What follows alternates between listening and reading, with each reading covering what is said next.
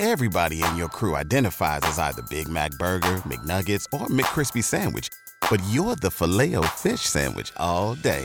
That crispy fish, that savory tartar sauce, that melty cheese, that pillowy bun. Yeah, you get it. Every time. And if you love the Filet-O-Fish, right now you can catch two of the classics you love for just $6. Limited time only. Price and participation may vary. Cannot be combined with any other offer. Single item at regular price. Ba-da-ba-ba-ba. The following presentation is brought to you by Sports Ethos. What's up, Grizz Nation? Welcome to the show. Today, Isaac and David are still out, but I am joined by Ed Memphis. He writes for Grizzly Bear Blues, and he is a staple on Grizz Twitter. If you don't follow him, he's a good follow. He's also a staple on the Grizz Spaces. Shout out to EJ. So, Ed, how you doing? I'm doing great. How about yourself? I'm doing great. Happy to have you on the show, man. So I appreciate you having me on. So let's get into it right now. The Grizzlies are 14-9 after taking a win against the Pistons. They are currently number 4 in the standings. They've gone 2-1 since I talked to you guys on the last podcast. But let's start off with this win tonight. Ed, what were some of your takeaways from the Pistons game? The good thing is they ain't come out and, lay an egg. They came out with the right energy and took control of it right away. So that was the good thing about it. They didn't come out and, flat and try to, and look forward to the more important game that was next. They went ahead and took care of business. I mean, it got close towards the end. But, of course, they're going to make the runs. But it was ultimately a game where they came in and took care of business. So, and the good thing about the Pistons is I saw some fight in them. You see that they're fighting for Coach Dwayne Casey. So it's just a matter of them assembling the right team and developing this chemistry and growing and learning how to win as a team. But it definitely is, as right now, they absolutely got the right coach over there. Yeah, I'd agree. It's a growing team. I like the team. They got a lot of young talent over there, and so it was like you said, it was great to see them. I guess keep it. Well, it wasn't great to see them, but you could see them keep it competitive as they went throughout the game. But I guess my number one takeaway is got to be just Ja Morant. He had a career high 21-point quarter in the third quarter. And before that, he was just kind of being a facilitator, I think, and he trying to get his teammates involved, and he was doing a pretty good job of that. But in the third quarter, he just went off and pretty much had about every kind of highlight you could have. Crossover three-pointers and alley-oops and dunks, man. Ja is incredible. Oh, yeah, no doubt. I mean, it's like just from the moves and the pass and everything that he does is just, is a trending topic. So it's not even it's one thing for somebody to be highly productive. Like I love watching Tim Duncan play, but to watch or even a Luka, but to watch somebody do it with as much flair as he does on a possession, not a nightly basis. A possession basis, meaning every possession is a highlight. That's special. And we as a city, we just our market, Memphis, we blessed to have that, especially as a city and community. 100%. Ja finished the game with 33 points and 10 assists. He had 5 rebounds, plus 21 on the court. So huge game for him, but it wasn't just him. Like this was a real full, I'd say, team effort. Now, for me personally, I would have liked for them to put this game away earlier. I think they had opportunities to put this game away, and they, like I said, let the Pistons come in and make runs. But Dillon Brooks also had 22 points. Jaren Jackson Jr. had 22 points. Brandon Clark had 14 points. And this was a game that they were missing Steven Adams, so it was good to see everybody chip in on the offensive end. Right, absolutely. And this is a game where they were potentially the undersized team, which is usually not the case with our star lineup. So for them to come in and against Duran and Stewart and Bagley, all that three big trio, to come in and be productive. Because one thing all three of those guys can do is rebound well. They definitely do great on the glass. So for Clark to come in and bang amongst those guys, where he's easily the smallest big on the floor tonight by far. And for him to get 14 rebounds, I think he had the most rebounds than anybody. Kudos to Brandon Clark for having, put forth such an effort. Just running the floor and being active all night long. That's a great point. It's a great point because the Grizzlies were able, despite being undersized, like you said, they were able to out-rebound the Pistons 46-31. And like you said, Brandon pretty much picked up the brunt of that load. I mean, it wouldn't even, I think the second closest rebounder was Salty Adama, who had 7. Right, exactly. You know what I'm saying? And Jaren only had like three rebounds. Mm-hmm. But of course, he had a great game though, just from an all-around perspective, especially from a score and a defensive perspective. He was just unbelievable. So yeah, man, to see we beat them up on the glass like that, and like you pointed out, the second closest rebounder behind Clark is Aldama with 7. So that means Clark at 14 was 33% of your rebounding, pretty much. He's 1/3 of the rebounding by himself, and he's the smallest player in the front court. He's by far the smallest player. He's even smaller than Sadiq Bey. Sadiq Bey is bigger than him. So for him to put forth that type of effort, I definitely commend him for filling in and playing his role tonight. Now, it was against a young and developing front court of Detroit, because they're definitely young, but still, regardless, it's a pro NBA team, and he did his job, so kudos to him for that, absolutely. Definitely, because Brandon Clark needed to have a standout game. Brandon Clark, up to this game, had been struggling.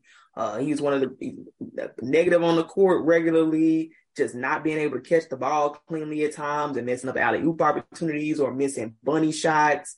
Like, it had been a rough go of Brandon for up to this point, even with Jaren on the floor. And that's normally not what you see from the Jaren-Brandon Clark combo, but it had not really been a positive up to this point. So it was good to see that tonight. Absolutely. And for the first time this season, I started feeling like Brandon Clark was, possibly one of the redundants of that second unit. So for him to come back and really put up a game like this, hopefully this will turn, a page that's being turned in the book of his season, and he's really going to catch on from here. Now, it does make a big difference being in the starting lineup next to, Jaren, but still, he still was able to do that, and hopefully that's going to be a turning point in the season for BC, because we're going to need that from him, especially off the bench. We don't have shot creators, so you're going to need high activity, high production from guys so that you can maximize the opportunities you do get. Because, even though we do have efficient shooters, they're efficient in catch and shoot situations, spot up situations. So, if the ball isn't flowing, if the ball movement isn't there, they're not going to be able to do much. So that means you're going to need somebody that's going to be consistently crazy on the glass and giving us, second and third opportunities on a consistent basis to make up for it. That's a great point, because I really believe that's what kept the Pistons in the game anyway, is the stagnant offense. Just a lot of dribbling, a lot of ISO ball from Dylan in particular towards the end of that game. I think of a few ISO possessions from him that just led to absolutely nowhere. Not to pile on Dylan, no, he had a good game, but still, that the offense just got stagnant. They just got a little sloppy, I think, on defensive execution, and ultimately it enabled the Pistons to, get high from 3. Maybe not get high, but they had a little run from 3. I think they helped keep them in the game, and the Grizzlies weren't able to get some rest. With the back-to-back coming up against Miami, they pretty much had to play the full game because of it. Absolutely. And for me, it's good. They took care of business. They beat a team they were supposed to beat. But at the same time, they beat a team they were supposed to beat. So, for me, not to be the the gray of the skies, but they still have, to me, they got issues in order for this team to really make, to really be complete and really, well, I feel like they'll make a championship run, or just being honest, where they will, is they're going to have to get some type of shot creator off there, especially for their second unit. So, for me, I mean, they beat the team they were supposed to beat tonight. Kudos to them. They took care of business. But you saw it even tonight, even in the win, even in the midst of tonight's win, you saw the moments where the ball got stagnant. And you mentioned Dillon, and this is actually everything that I just said leading up to this point right now. It's really based off of what you stated with Dillon. You mentioned that the ball got a little stagnant at times. But the thing is, when Dillon has the ball, that's when you need somebody else in that lineup to that's gonna go and get a shot. That's saying, hey, look, I ain't finna wait on Dillon. I'm gonna cut to the basket, or I'm gonna drift, or I'm gonna lift up along the corner. I'm gonna create some type of shot opening, and so whereas I'm gonna make it an option out here on the court, to where either Dillon finna he gonna have to take a good shot, or he gonna have to make the obvious pass to me. You know what I'm saying? And they don't have anybody that thinks like that right now. Yeah. And that's the issue. Of course, Ja and Bane think like that. Dillon thinks like that. Clark thinks like that at times. Clark does. But as the type of player he is, as the type of big man he is, he's not, even he's limited, because he may do that, but the moment you catch him and make him put the ball on the ground, and you jump in front of him in time before he reaches the basket, and he has to put that ball on the ground, then even he's limited in what he can do. So at the end of the day, it's still going to boil down to them getting somebody else, like Sadiq Bey. I was thinking about him tonight. Goes into that point, I was thinking about Sadiq Bey. He's coming out the bench. I was shocked. I said, oh my God, I didn't realize Sadiq Bey's coming out the bench. That is crazy. This dude that was putting up like 50 at times for them last year. So, it looks like, though, he's coming off the bench, but he played the most minutes of anybody on his team. It looks like he played 33 minutes at the end of the day.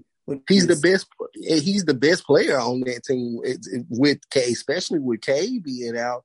Sadiq, and even then, Sadiq may still be the best player on the team, because he's definitely the best all-around player, regardless, because he's a two-way threat.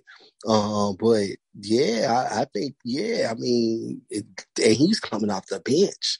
You know what I'm saying? Like, they got that type of scoring option coming off the bench. That's the type of potential that team got. They just got to gel and grow and get maybe one or two more pieces here that's going to really put it all together, or even just over time, if one of the young guys they done drafted really just take the reins, like kind of like a Ja or something. But I'm with you. If the Grizzlies could somehow manage to get us a D Bay on his team, boy, look out. I'm with you right there, because he led the Pistons in 24 points, and it's just an example of, like you said, that shot creation that's so sorely needed. Because even when Ja was on the court, that fourth quarter, more so than that third quarter, when Ja was on the court, it was just, still ball watching, just everybody on offense is kind of standing around waiting on what Ja gonna do. And I get it from a certain extent because of that third quarter that he had. But when you're trying to close out a game, you got to make it easier on him. He's had that third quarter, he's carried. And like you said, just to have some other people that would think to try to make cuts to the basket and just try to keep the offense moving, make themselves available for a pass, would have made, I think, the difference between them playing out them extra minutes or not. And it's not to pile on them, because, like you said, they got the win, but it's something that you see that this team desperately needs. Right now, this team is 5-6 without Desmond Bane, because he was that for them. And it's so critical, 5-6. And I think Desmond Bane hopefully will be working his way back soon, because he makes the whole team better. There's just too many guys who can create their own shot at this point on this roster.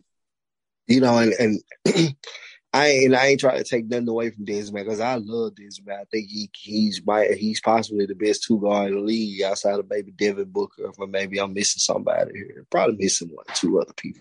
He's top 5 for sure. Yeah. I think top 5. There's somebody I'm missing that's crazy, disrespectful. But I maybe think right now. But even with that though, Yeah, we're missing the 5-6 record as a result of that, but it also just goes to show we can't, on the flip side of that, just the concept of, man, we can't afford to lose that type of score.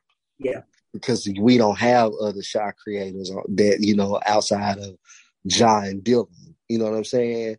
So that it goes to show that how much of a hole it blows in the offense to lose one of your core shot creators, your go-to scorers. How much it blows a hole in the situation. So Dillon can't really create his own. I mean, he can create his own shot, but the shot Dillon creates is generally more negative than positive. Dillon seems to be better out catching off, catch and shoot. He's much more effective with that. So I'm just gonna put that out there. It's really just bang because Dillon's shot is, we'll just say, ineffective. Yeah, and Dillon's naturally not the scoring, the shooting talent for sure that Bane is. So that's the thing too. Just smooth, natural flick of the wrist, stroke in motion. All of that. He doesn't have it Dillon doesn't have that to the degree of a Bane in just natural gift and ability. So that's the main thing with him, man. Bane is special. I remember before I saw man, I remember Joe got to get Joe Mullinax. They used to be over there at Grizzly Bear Blues. He still was sporting SB Nation, but him and Parker Fleming, who's now over Grizzly Bear Blues, they both used to be really big on Desmond Bain, and I think Stats was as well. Sean Coleman, shout out to Sean Coleman. Sean, I think, was the other.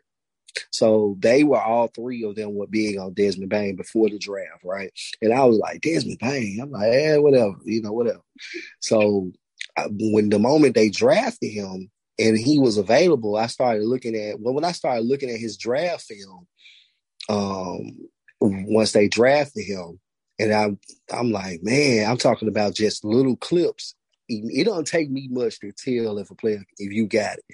And I saw just like 2 or 3 possessions of him, and I turned the film. I was like, yeah, he got it. He gonna be a star. I was like, if he gets enough opportunity, not only is he gonna be good, I was like, he gonna be a star. So I went from having no stock in him to having all the stock in him within watching him in 3 plays. So I definitely rock with Dillon.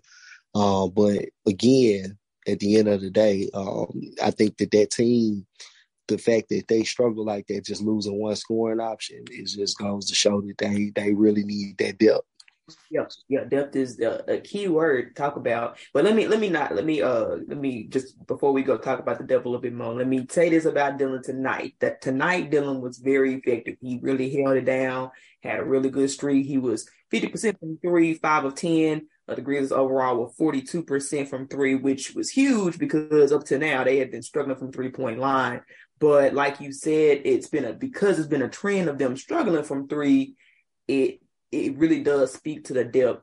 And one thing that's been ongoing debate, I think, amongst Grizz Twitter has been the John Conchar versus Melton specifically. And Scott Anderson a little bit, but I think most people agree that Santi has pretty much filled a lot of that role. Maybe not to the same. He doesn't do everything, right? But he's pretty much filled that role that Kyle Anderson had. But the whole offensively is still there. And then there go that term again, shot creation is gone with Melton and replacing his production with John Conchar and a hypothetical Ziaire at the shooting guard position. What are your thoughts on that?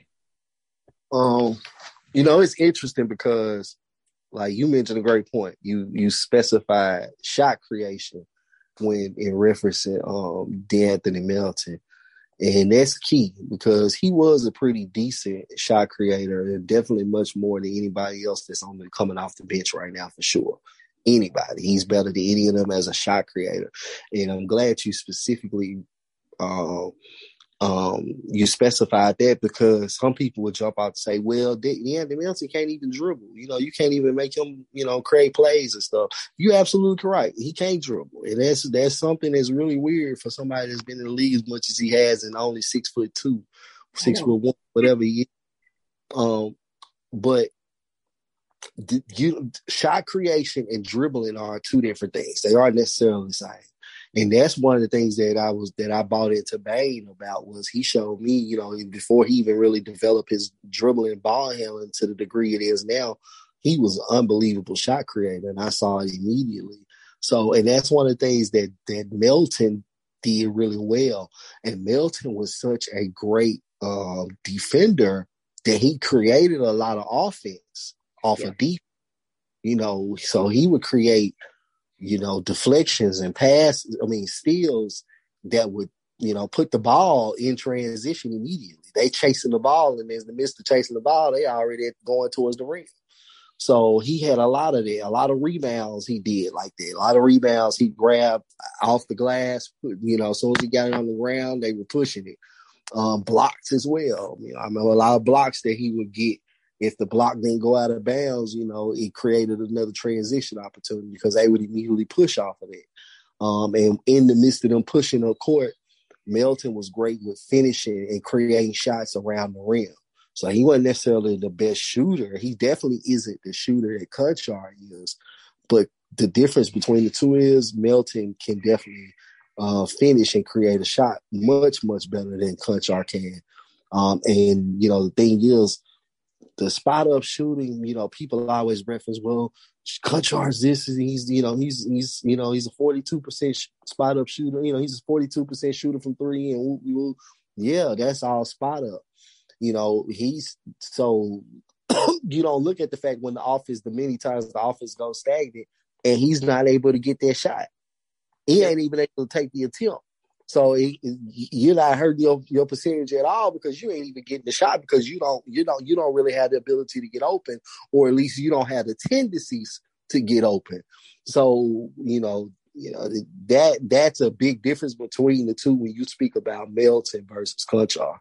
Yeah, exactly, and that was so important to that bench. I think that because a lot of times there were games where the bench was the spark.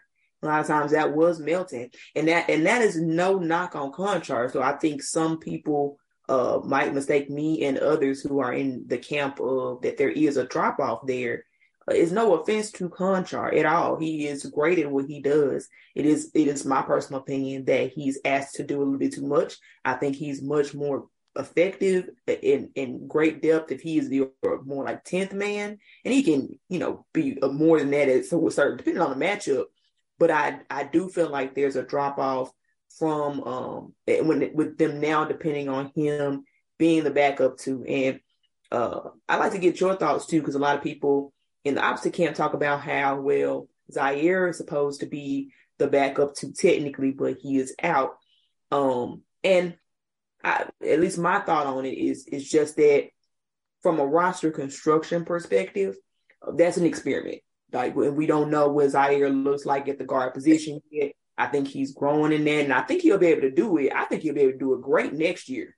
This year, I think there might be some inconsistency with it, but with a team trying to really contend, I think from a roster construction standpoint, that it's the front office's responsibility to make sure there's somebody proven back there. But what do you think? It depends on how honest you want me to be. I want you to be honest, man. Man, I'm gonna keep it real with you, fam. Ziaire, I like him. I like the concept. A long, athletic, wiry, smart, skilled, high character guy. With potential, athletic, all of that. You know what I'm saying? Skilled, the issue with him is he's never been able to put it together at any level. Black Lives Matter, shout out to Black Lives Matter. Black Lives Matter always defends him. He's, he was a Zaire guy. And, we were debating back and forth on Twitter last week, and he was like, well, because we were talking about numbers, the evaluating talent based off of metrics or the eye test. And, he was mentioning that the Grizzlies drafted Ziaire based off of, the metrics what the metrics suggested.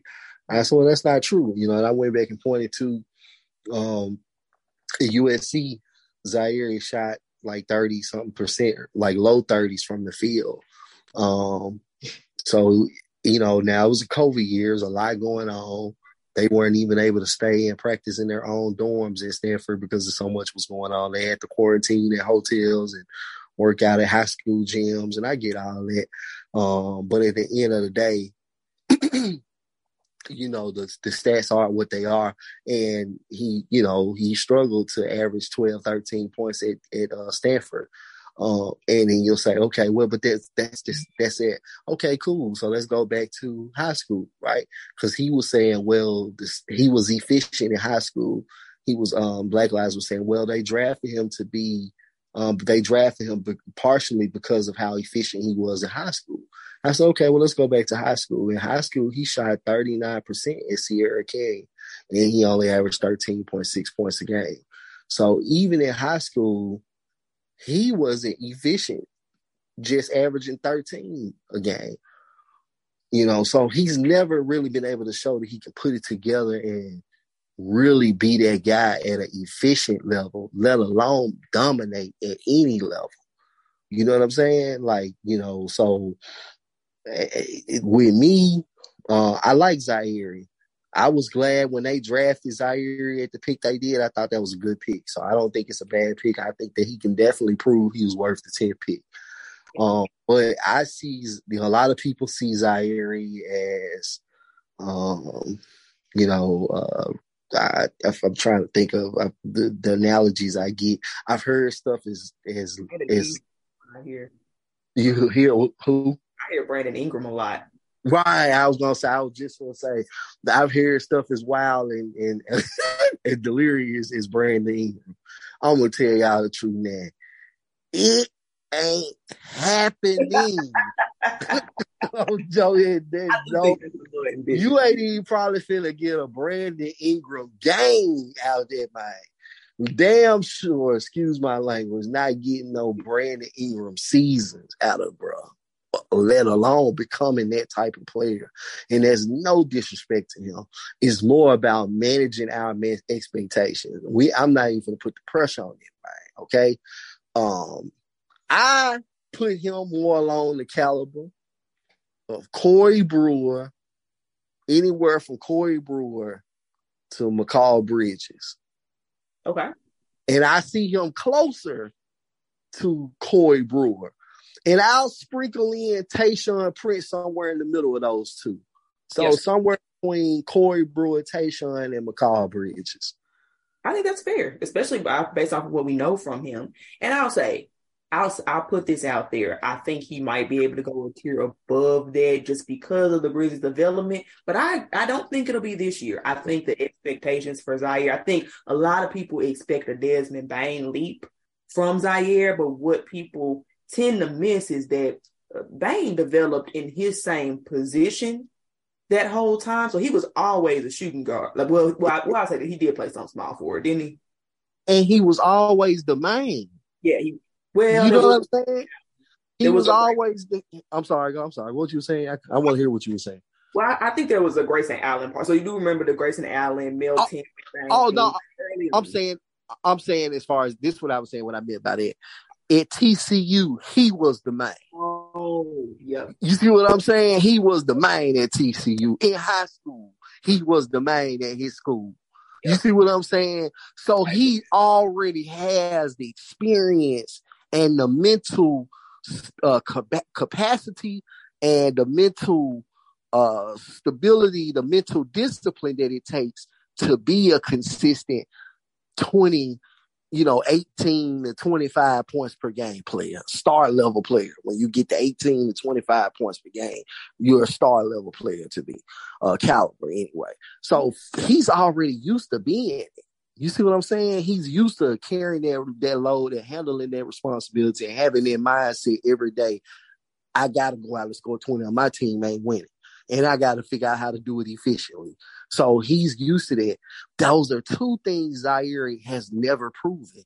He's never been efficient, and he's never proven he could be the man or even be a star caliber player, high efficient, 18 to 25 points per game. He's never been that in high school, college, or yet in the NBA, but the NBA really don't count because it's so early. But even still, the clock is ticking. So, that's just a real, that's not to be brutal. I'm just, again, let's be real about expectations. And I just can't see, there is no way he will go past Mikal Bridges. I can promise you that. He will not, nowhere will he, that ceiling is nowhere not. He'll even be lucky. I don't even think it's likely that he'll quite reach that. I think he'll be more closer to somewhere between Corey Brewer and Tayshaun. I'll take Tayshaun. I'll be glad with a Tayshaun. I would. I'll take that. I'll be so happy. You know what I'm saying? That's good. But McCall, defensive player of the year type of player, oh man, and the spacing and the shot, he's not much of a ball handler, but the offense, the off-ball offense that he brings you, the off-ball IQ and the efficiency that he has always been. I don't think he won't reach that more than likely, and he definitely won't exceed it if you ask me. Now, I will say I'm a little higher on Ziaire. I think he can be close to that Mikal Bridges type role, and I will say I attribute that to my respect for the Grizzlies' development. I think more than anything, just because I think that the Grizzlies do a good job of putting players in a position to be able to grow exponentially beyond what you would be able to think a player ceiling will or is. But I understand your point, if you were going off of just if he wasn't on the Grizzlies, I think I would 100% agree with you. But and I don't know you're gonna make Grizz put them bad, and they're gonna be hollering at us, But I think it's important because I think that the expectations for Ziaire have been just so much. And we got to keep in mind that this is a second-year player. And we have to keep in mind that he came in super young. Like Desmond Bane played all 4 years. And so he has that experience. And I do think people are expecting just a little bit too much from Ziaire, especially from a guard position. It's not easy changing positions the way that they're supposedly asking him to do. And so I don't think he'll take a step back, but if there was a case for a player taking a step back, it would be in his second year playing an entirely different role than he was asked to play in his first year. Now, like by year 3, year 4 even, I see that he should be able to be a secondary. His handles will be a little better, but even in the summer league, from what I saw, there's still a work in progress. Now, he won't be getting the same defensive attention he was getting in summer league as he is in the NBA, and that's going to help. And I think you'll see some of those flashes a lot, but I'm consistently putting it together, like you said, in year 2, I think is a bit of a stretch. Now, he will be a valuable contributing member, in my opinion, to this team because, boy, this bench needs him. I'm just going to put it out there. They need the length. They need the defense that he can provide. And they need anybody who's going to at least try to be, like you said, a shot creator or try to think. I do think that he'll be more of a cutter and trying to keep the offense moving. And I'll tell you what I missed.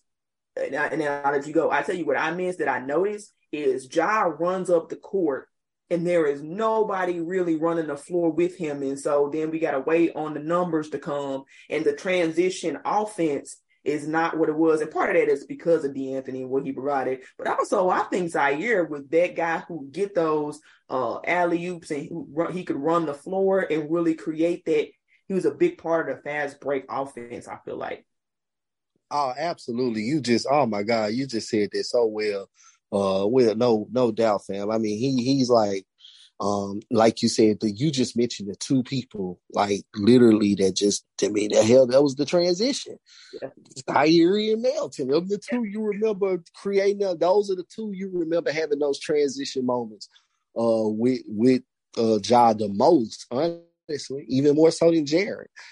So because they're the 2 fastest guys, or were the 2 fastest guys on the team last year. So, and they were the guys with the longest legs that get out and just run that transition and run that rim the best.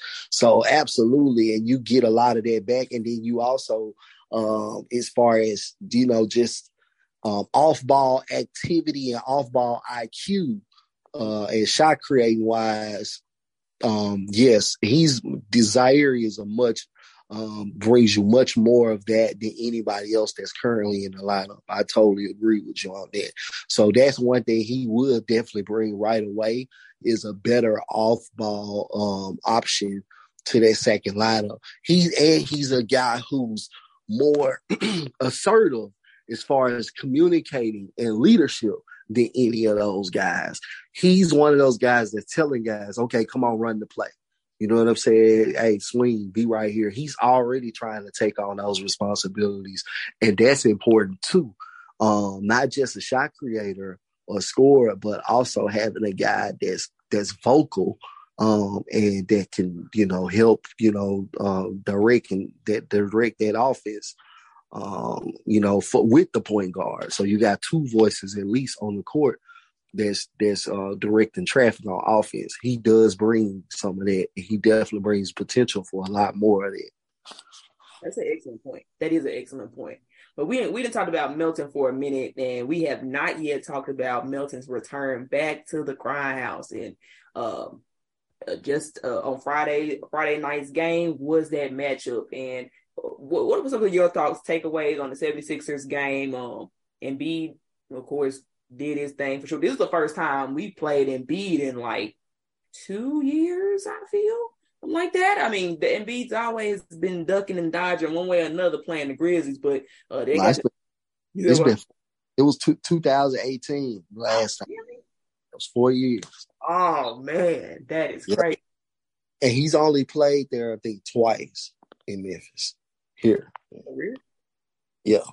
So he's only played in Memphis, I think, on like twice. And maybe that was the third game, I think. Wow.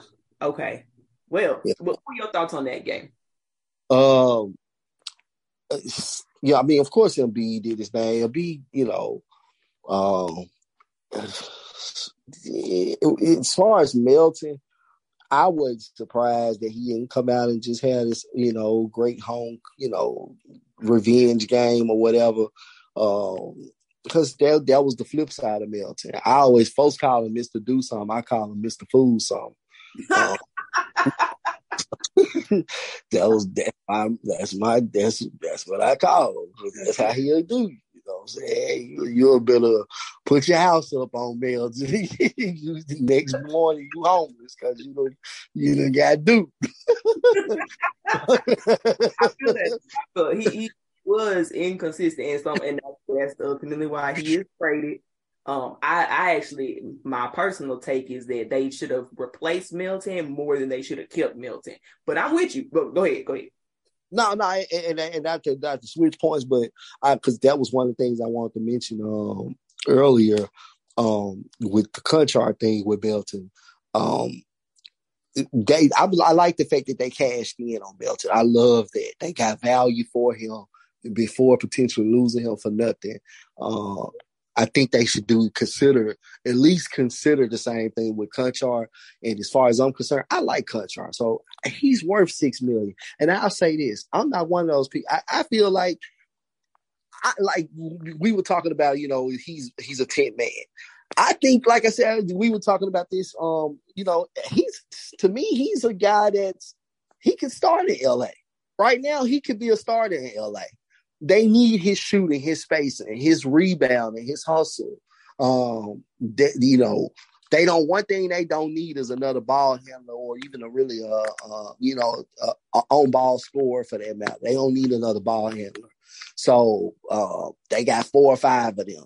So he works perfect for a situation like that because the offense, as long as they got shooters, their offense would never be stagnant. Because they can always draw somebody in and be able to kick out and get somebody open. The problem is they can't get nobody to knock the shot down. So Conchar could start in the LA, a situation like that. But Memphis, he's ultimately a 10th, 19th, bottom of the rotation guy. And my thing is with that, okay, he's worth $6 million, right? He's solid value at $6 million. Yep. So people have to understand this. You can say one thing without necessarily saying the extremity of another. So I can say Conchar is a good value at $6 million, but he's redundant on this team, or at least in that lineup. And really, you can argue on this team because of what they ultimately need. So, and also in addition to that, I feel like they could, what they're doing with Conchar, they could have drafted another prospect to develop into that role. You see what I'm saying? Like him being 19th, man, y'all could have did that with a second round pick. You know what I'm saying? And you can cash in on Conchar and go get you something else for, go get you a pick, even if it's just a second round pick and freeing up the money. That's cool. You get you 2-3 second round picks for Conchar. You use one of them to go draft a prospect to replace him. That's what I feel like. I think that they should have focused more so on it because of the fact Conchar is kind of redundant in this current 1 through 10 rotation, especially once when it's a full cycle. So that's my issue with that. Explain what you mean when you say redundant, because you mentioned that before. I meant to ask you to elaborate on that. Okay, so and I'm glad you. That's a great question, a great point. So with that, the reason why he's redundant is because that lineup is Tyus, Conchar, Clark, and Laravia Rodney. Ultimately, they really wanted it to be Laravia. So even if it's Rodney, either one, the three for the most part, you got Clark, Tyus, and Conchar. So those are your three main guys that you're relying on in that lineup. And the issue with this is those are all spot up guys in terms of scoring. Those aren't guys that are going to go create and go get a bucket. Like if the offense is stagnant, nothing's going on, Ja's on the bench, or even if Ja's in the game and he can't get nothing going, you got a guy that can still go get a bucket. None of those guys are that guy, and it's too many guys. All of those guys are spot ups. They're all catch and shoot guys. And when the offense is stagnant, or when there is no playmaking, there's nobody that's really creating and opening up shot opportunities for you to catch and shoot the ball, you're irrelevant. You're just another guy standing on the court watching the ball, and that's what you get when you see those issues of ball watching. There's too many ball watchers on the team as far as guys who don't have the natural instinct to go get a bucket off or on ball. Do you see what I'm saying? And that's where you get guys like Sadiq Bey or Malik Beasley or even your Jordan Clark, guys that know how, okay, I'm not going to stand around while he's dribbling. If he's dribbling, I'll stand there for a couple of seconds to see what's going on. But if we're not running a play, I'm going to create a shot, whether I got the ball or not. They're going to call for a double screen. They're going to call for an off-ball screen. They're going to run the baseline. They're going to cut. They're going to swing. They're going to dribble lift. They're going to do something to create openness to get themselves open for a pass opportunity to be able to shoot versus just standing there watching, waiting on them to get a catch just for you to throw the ball to them, being spoon-fed the offense. And that's no disrespect to those guys. It's not at all. It's nothing wrong. So when I say this, I'm not blaming or I'm not scrutinizing John Conchar. Let me get that correct. So you can assess him for what he is and not necessarily be scrutinizing him. So I'm not putting him down. This is just what he's not, and this is what's needed in those moments. And those moments are going to keep coming up as they do. They even came up tonight in a game that was supposed to be a blowout win. We saw moments where the offense gets stagnant. Guess what? That's why I wasn't so excited about the game, because I'm like, these fools go. Because when they play a real team, it's going to be an issue like it always is right now. Yeah, that's a great point, because it has been an ongoing issue. It's an issue with the 76ers, because I think that was another game that should have been not a blowout per se, but it should have been a comfortable lead. But the 76ers kept coming back to make that a close game. Ultimately, the final score of that game was 117 and 109, when it really should have been a lot bigger. And I don't think it's because, at least in my opinion, I don't think it's because of the defensive execution, at least since Jaren has been back. Since Jaren has been back, I feel like it just, like you said, those moments where just nobody can create a shot and it's just Ja, and that's easy to defend, and nobody else is trying to cut to the basket, just like you said. And then the next thing you know, I mean, that's the stop. I mean, that, you know how when you get a blowout win. The goal is to get stops. Well, when you a team trying to get back in it, you also trying to make stops, and the Grizzlies kind of stopped themselves with the lack of offensive and shot creation, because once that offense gets stagnant, it tends to sometimes affect maybe they don't get back quick enough or whatever. And sometimes they do, but it's just, you do that enough, you go, 5 minutes without really getting anything but 2 or 4 points, then of course the other team has made a run. It's hard to stop that kind of momentum. Right, absolutely, exactly, and that's what's happening. Like you said, you get those moments where guys, you stand around watching Ja dribble, or they stand around watching Tyus, try to dribble and facilitate an offense. But once it's not getting nowhere, they're not really able to get something. And in Ja's case, that's most of the time because the defense starts zeroing in, so they're really playing him tight, focusing on him, daring other guys to create a shot. So they're running schemes that force you to put the ball on the ground. Somebody else, they're like, look, we're going to force somebody else to put the ball on the ground and score. We're not going to let Ja score, and we're not going to let Ja just kick it to where you can just simply catch and shoot what you normally do and shoot 42% for three. Now, we're not letting you do what you do to shoot efficiently. We're going to force you to put the ball on the ground.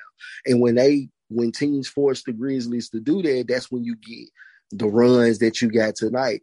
There were moments where Detroit was able to do that, and then that's where you see the youth come in where they lose focus and can't keep that going. But in this case tonight, they got it. They started trying to do it too late when they should have been doing it earlier. So it took too much out of them to really get it done because they couldn't afford to make any mistakes before it was over with. Right. So, they made, and even with it, they still got within like 6 points or something, 7 points for sure. So I think, as far as that goes with them, ultimately, again, going back to the offense with the Grizz, I think that they're going to have to really look themselves in the mirror as far as the trade deadline coming up and see what, as far as where they think they're really going to be at. Because clearly right now with Bane out alone is a problem. God forbid if Ja goes down. This ain't last year's team. No. You know what I'm saying? This ain't like last year where they can go beat somebody by 79 points or whatever it was, literally beat somebody 70-some points in an NBA game without Ja. That was crazy. Right. That ain't even. You ain't even. They wouldn't even be the G League team this year. The second day without Ja. Not by no 73 points. I won't say they won't beat them without Ja, but they're not going to beat a G League team by 73 points without Ja. Not this team. So, no. And a lot of people, I say, compare this season to last season, and I feel like there are a couple differences with it that should be considered. One, like you said, the depth, or you implicated at least, the depth is different. The depth is different. The depth is more young now, and so it makes it harder to really put the gas and put the foot down on it. We remember a Grizzlies team that struggled, that lost games because they didn't know how to keep a lead. Now this team still got enough veteran talent, and they've got enough chemistry to do that with their core to keep them from losing the game. But they still have that same issue because they really gotten younger in some ways, and you kind of see the result of that. And the other teams can go on runs, especially when like the rookies come in.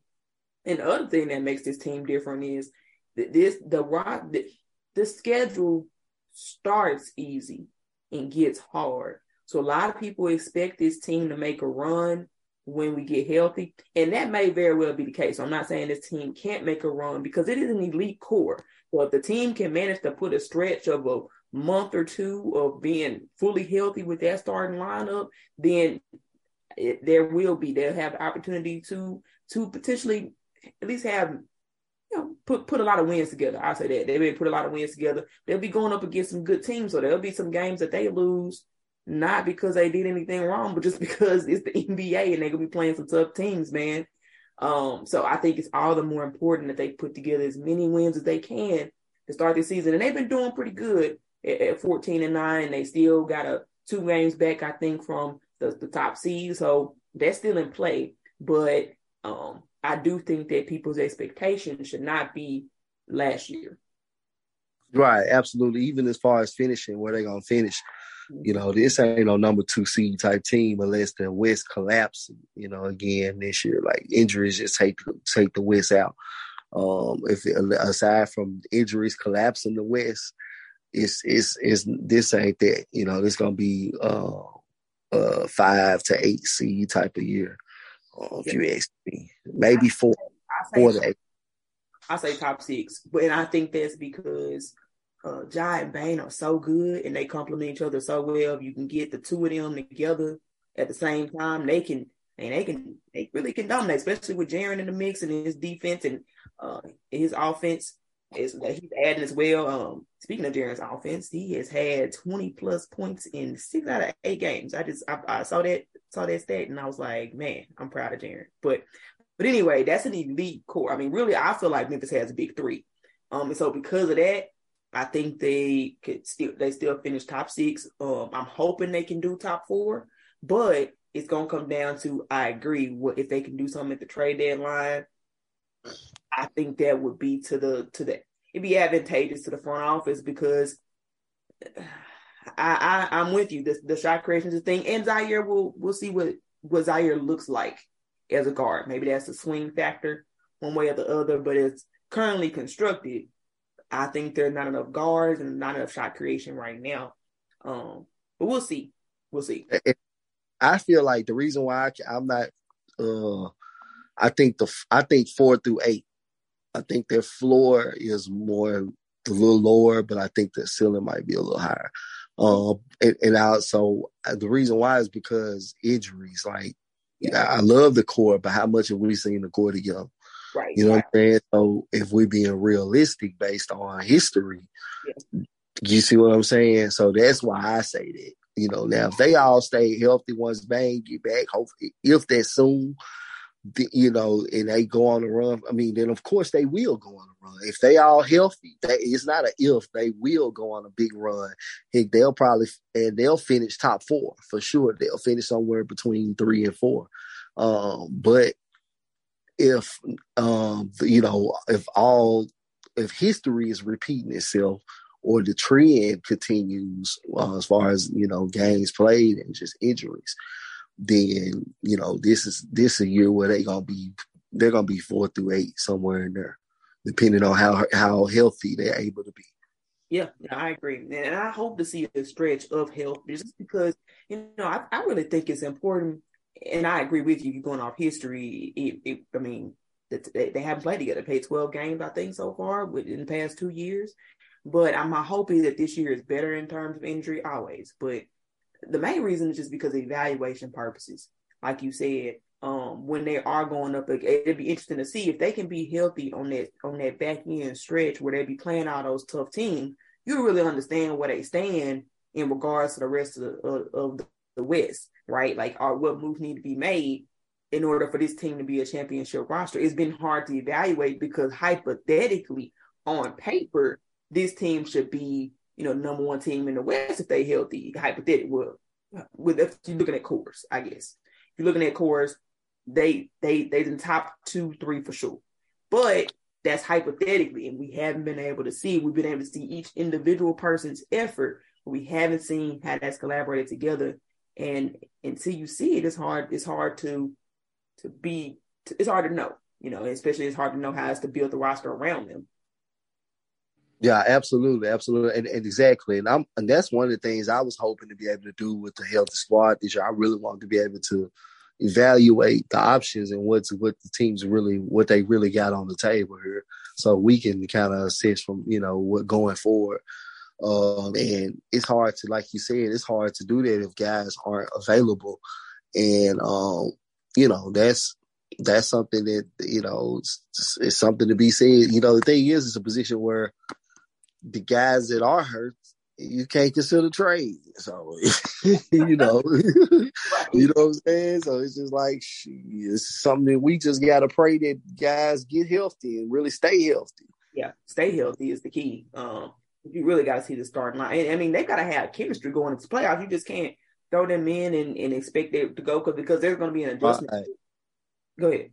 No, I'm sorry. I was just saying Rod. I was agreeing. Absolutely. Especially with Dylan Brooks, because his role right now, he can take all those shots right now, even with Bane gone, but with Jaren, Ja, and Bane, I'm curious to see how many shots Dylan takes from there, or whose shots get taken away from because Dylan's shooting. So all those are all the things that need to be worked out.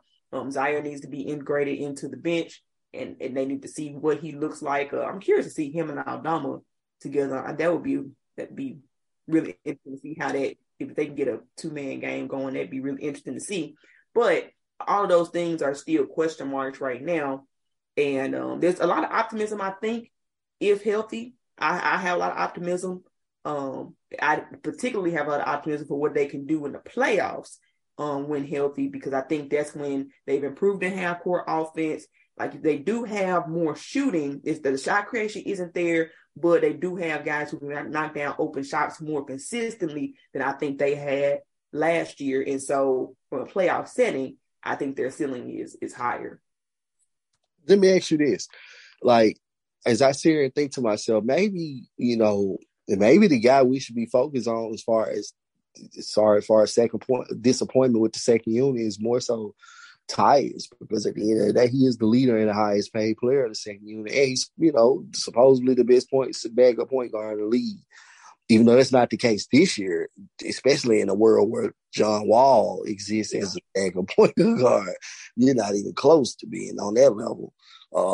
But as far as that goes, I'm curious, because I'm like, man, you do make like 15 a year or something like that. So you're supposed to be the guy that go get a bucket off the unit.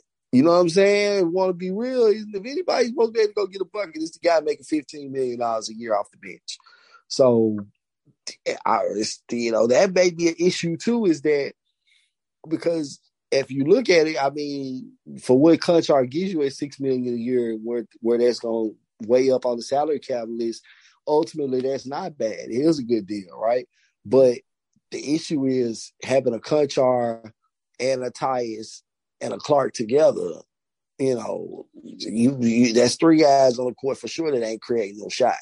So, that's when I'm like, man, should we turn out here more to Tyus? Because I'm gonna be honest with you, I'll just go ahead and say it. He's disappointing this year. He ain't living up to the billing. You're not playing like no $15 billion player. Yep. Guys that's coming out the bench, they get paid like that, they produce. So Malcolm Brogdon, guys like that, he's making that type of money now. Malcolm Brogdon is huge off the bench.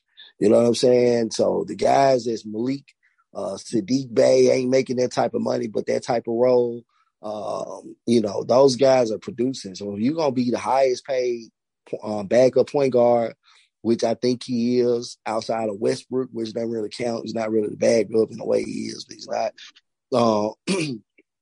But outside of that, you're like the highest paid backup. Man, you got to produce, bro. It just ain't no excuse. And I think that if anybody has disappointed them so far, it ain't contrary. It really is more so Tyus. I agree. Yeah, I 100% agree with that, because Conchar has doubled his production. And while I don't have any knock on Conchar, I have a knock on how the roster from a front office perspective was fit. Right. So, absolutely. Conchar, I 100% agree with that. Tyus is disappointing. One, his turnovers have increased, which is it particularly hurts this Grizzlies team, because Ja is more turnover prone. Given his athleticism and his propensity to do flashy plays, he does tend to turn the ball over. And so what helped last year and in the past is that Tyus is the opposite of that. And he's sort of that stabler for that second unit, but he's not been that. Now, part of it is he's playing with rookies, and I will give him a break with that. But just in terms of, like you said, the defense has definitely fallen off of a cliff. I mean, he was never a great defender, but I think that it's pretty bad now. Like, it's, yeah. I know when we first got Tyus, he was billed as a solid enough defender to where part of the reason why they were getting him was because they could play him with Ja because of his defense. Yeah. Because he was supposed to have been able to guard shooting guards. I remember that. That was part of the reason. That was part of the billing when they got him. So, he's definitely, and then just like you said, you mentioned it, that he was playing with the rookies. That's a reason why, even more reason why you need to be scoring more, because you're playing with more unreliable players, and you are $15 million per year. You getting paid like a big dog now. Even if it's a big dog off the bench, you still getting paid like a big dog. So short-term contract or not, your salary is big dog level, so you got to produce. And just bottom line, even if you are playing off the bench with rookies, that's even more reason why you should be scoring. Because it's nice where these guys might not bring it. They rookies. We can't expect them to be perfect. So we got to expect you to pick up the slack. That was part of you taking more of the money. Right. I agree. I 100% agree with that. And he's not even being aggressive in his shot attempts. I think I don't see a real increase in that, but he's been less efficient as well. And so that's laziness. When you're less efficient and you're not taking the attempts, that's just late. That's the numbers. One thing I love about stats will tell you stuff. Just they'll tell you stuff, and that's just lazy. Yeah. Your efficiency is lower and your attempts are lower. You're lazy and the money is higher. You're lazy. You've gotten complacent. And that's the reality of it. Even if you watch his game, you don't see a lot of fire out of Tyus when he plays. I'm not saying he's just totally tanking it, and I'm not trying to dog Tyus. I like Tyus. I've liked Tyus since, he was at Duke. I love the kid. So he's been special to me. And I'm disappointed because I felt like Tyus should have, last year Tyus was so good.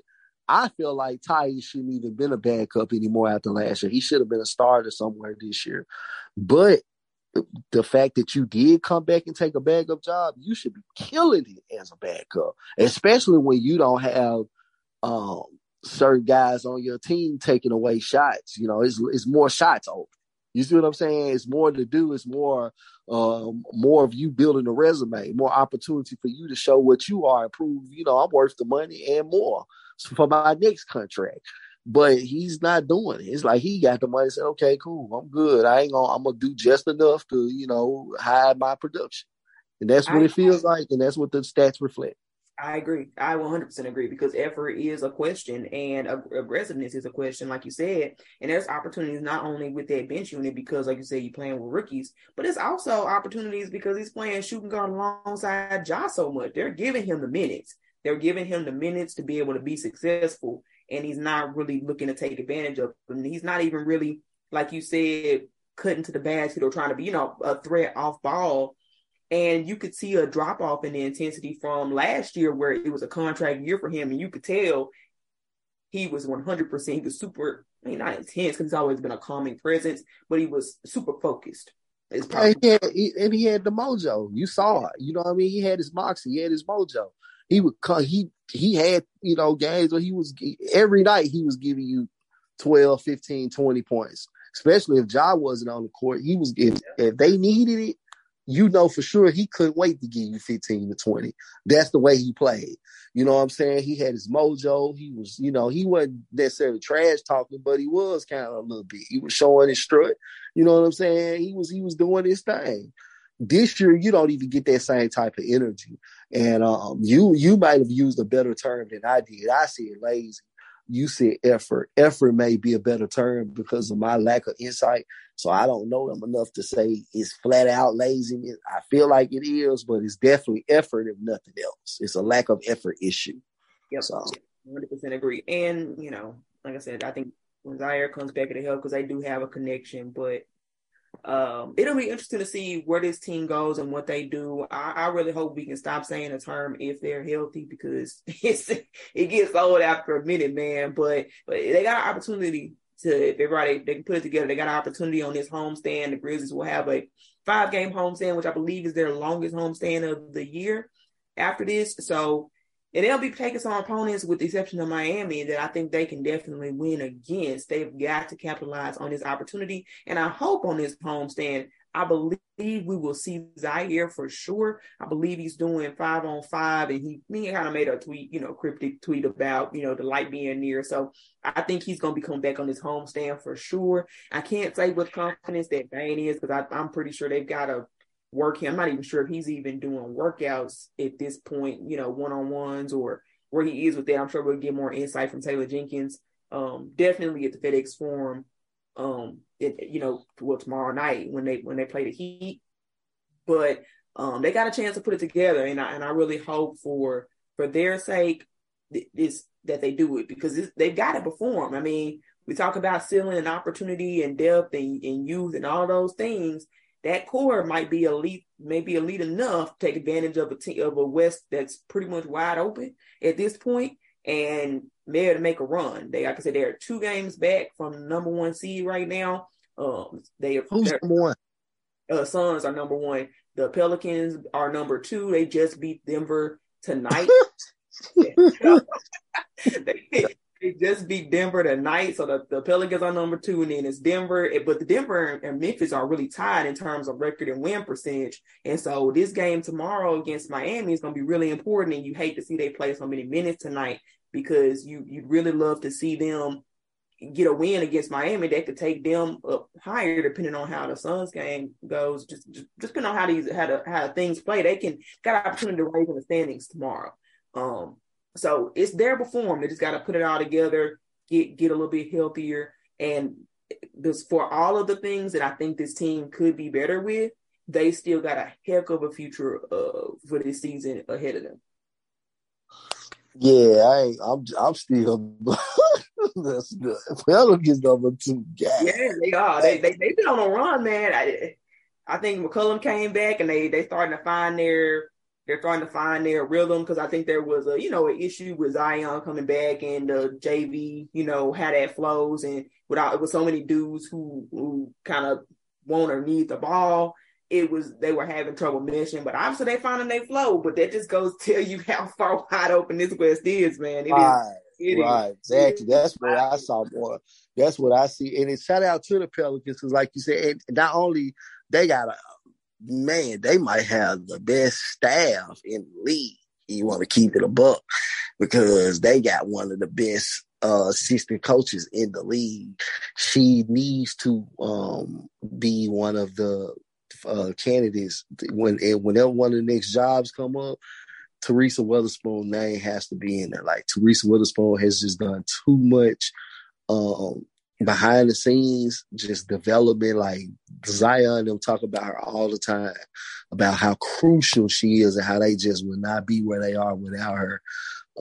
So, they really compliment her. It's not no fake compliments, but so that's the thing. That coaching staff is crucial over there, and not only that, they got a lot of talent too. So they stacked. David Green got lucky. I mean, David Griffin, he got lucky that it found that he got the right coach this time, because he should have never fired Alvin Gentry. Zion them didn't like that, and that's where he lost the locker room. Right. Because Zion and them like Alvin Gentry. Players like Alvin. Alvin's a genius. Alvin was the one who designed that offense that D'Antoni gets so much credit for. The 7 seconds or less offense. That was designed by Alvin Gentry. Yet, we know how the world is today, so D'Antoni gets all the credit. So that kind of, put them in a bad spot. And for him to, get at Willie Green in the mix, that really changed the course and the direction of their franchise. So shout out to them for making it right with Willie Green, giving somebody some fresh blood, qualified, a brother, you know what I'm saying? Because we need more black coaches. So shout out to them for making it right in that sense. But yeah, that's interesting, man. They number 2. That's crazy. And then you said, Phoenix is number 1. So, it's weird times when Phoenix and New Orleans is dominating the West right now. Right. I wouldn't say dominating, because like I said, the Grizzlies 2 games back at number 4. So it is there before them, man. I ain't gonna lie, the way they beat us the last time we played them, I'm gonna say dominating for right now. They beat the best out. The Pelicans got on our tail the last time. That's fair. 100%. Did we beat them the last? We got them back, but we finally got them back. Yeah. But with CJ, Hall of Fame Grizz killer, that's a threat to us for sure. As y'all have noticed, we did not talk about the Minnesota game. That was a little intentional on my part, just because that game was so weird. Yeah, you can look at the stat box and the box score and see what I mean. I don't have any particular thoughts about that game. That's just one you want to try to forget about. I think that the 76ers game and the Pistons game is more telling just in terms of, where this team is. But if you got any thoughts on it, you feel free to throw them out. As far as the Timberwolves, I got more of the thoughts from the Timberwolves perspective going forward. They was able to show when they've been getting it together without Cat. I don't know I don't know what they've done the last game or two since they beat the Grizzlies, but they've started to figure they've gotten pretty good without Cat. It's not as clogged up, which is weird because Cat mostly plays a lot outside, but regardless of the fact, they lost against the OKC. That last game, they lost against OKC 135-128. Wow. Yeah, that's wow. To have did Gobert play? No, he got ejected. I think he got ejected in that game. That's what happened. He got ejected. Okay, I was gonna say that's crazy that he let the game get out of control like that, right? Especially versus OKC. Actually, it's hard to say what they really done. Yeah, more to see. We'll see because I think they play the Pacers next. So I don't know. And Anthony, I don't know. And I'm gonna be honest with you. I think it's something behind closed doors. I don't think Cat cares for Anthony too much. I think it's something between them. I don't want to put that out there, but I do kind of just get that vibe. Like him making the comments about the way where Anthony Edwards eats. Yeah. That's crazy. Like for him to say it like that, like it was such a big, like he was really making it a big deal. When like y'all think it's funny. I don't think it's funny that he's up here ordering McDonald's and like dude, LeBron eats McDonald's. Right. Michael Jordan ate McDonald's, smoked cigars, and drank liquor all night. Not to mention partying with women. You know what I'm saying? Like, dude, this man ordering them. Obviously, he works out. He ain't no chubby player. His body looks better than yours. You talking about a diet, and his body look better than yours. That's the crazy part about it. That's a good point. You know what I'm saying? No, it's not just them two. I don't know if I can identify anybody that likes anybody, at least in that starting five. I just don't see. I don't see it. Just they don't really communicate. They don't. It's kind of passive aggressive, shy. Just that whole vibe is off. Cal got his bag, but I'm sure he missed that camaraderie for sure. Oh, absolutely. You can tell. He was so glad to beat us. At least it's almost like having somebody come over to your house and they house real nice and pretty, but at least you want to make sure it's clean for you. Right. So it was kind of like it was kind of one of them deals for Kyle, man. I felt bad for him, but that's where it's at now, man. They lost Pat, and that just blew a hole in 18, and not even just Pat.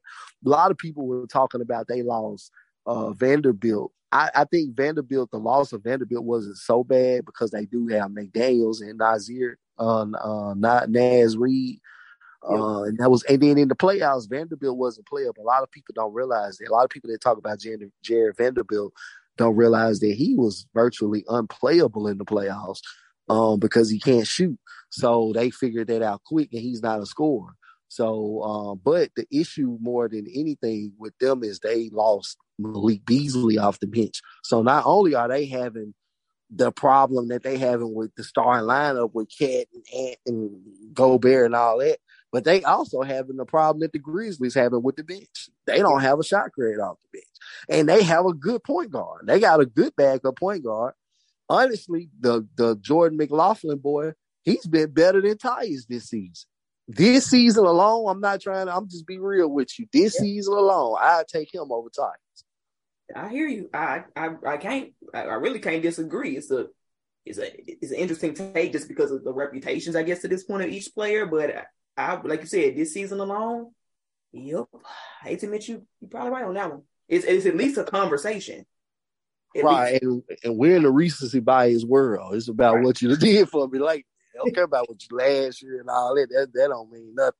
Yep. So as of tonight, I feel like Jordan McLaughlin is one I can rely on more so than Tyus. Now, is Tyus a better player and all around? Absolutely.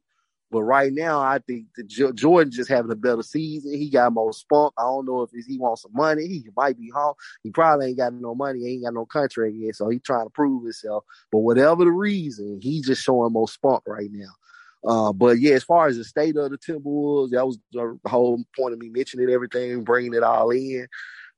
That's a situation where it's interesting, man, because with Cat out of that lineup, they did show some life. When they played Memphis, man, they played together.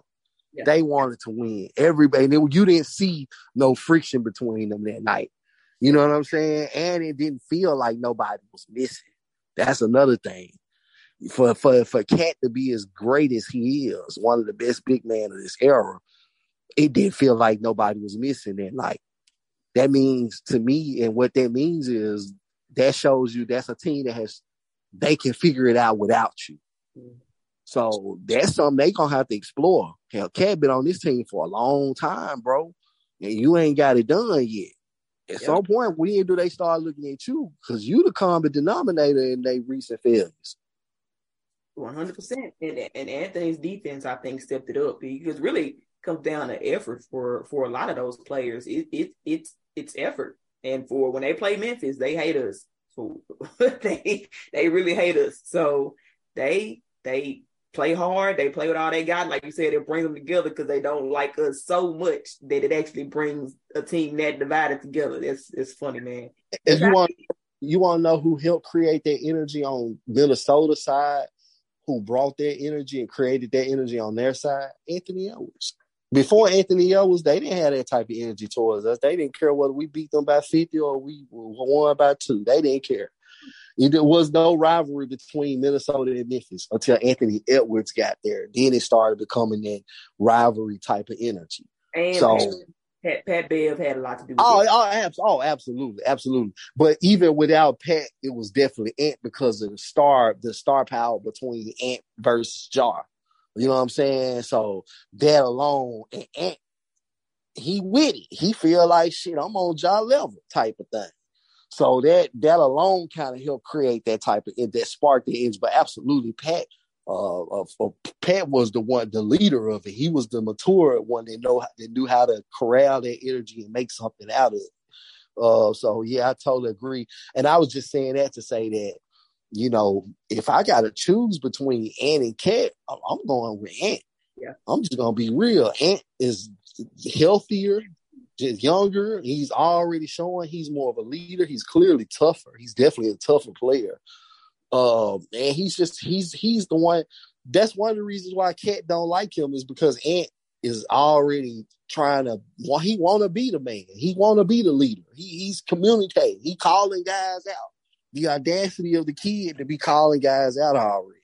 Yep. You know what I'm saying? That's why he couldn't wait to point something out about Ant the moment he felt like he found something worth pointing out.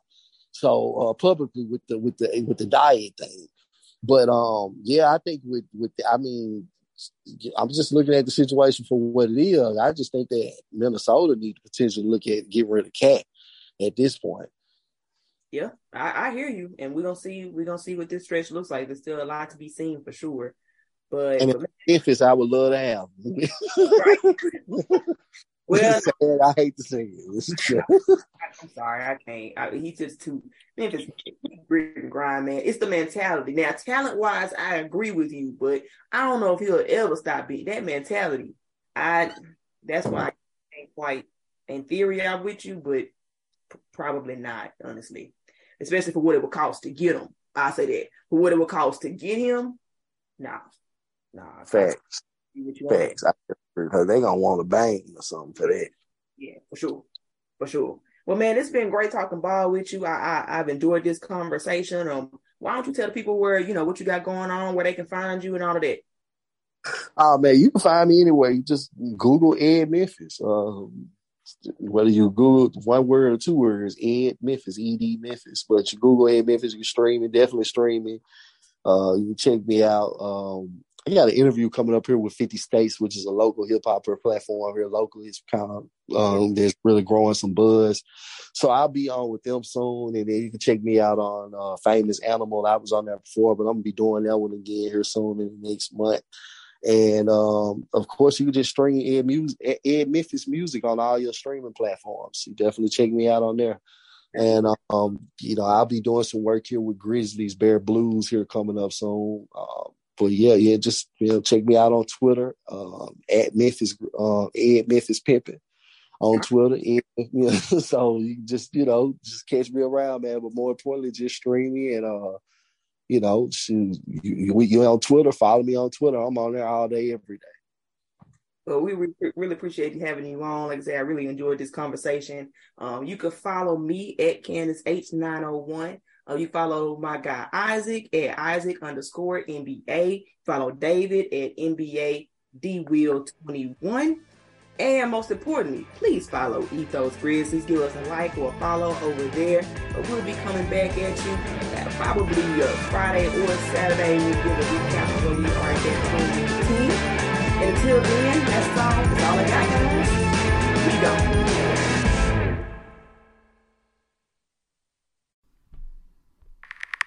And that will conclude our Sports Ethos presentation. You know when you're listening to a true crime story that has an unbelievable plot twist that makes you stop in your tracks? That's what our podcast, People Are the Worst, brings you with each episode. I'm Rachel. And I'm Rebecca. We're identical twins who love true crime cases that make you say, didn't see that coming, and we hate the people responsible for them. Listen to People Are the Worst now on Apple, Spotify, or wherever you get your podcasts.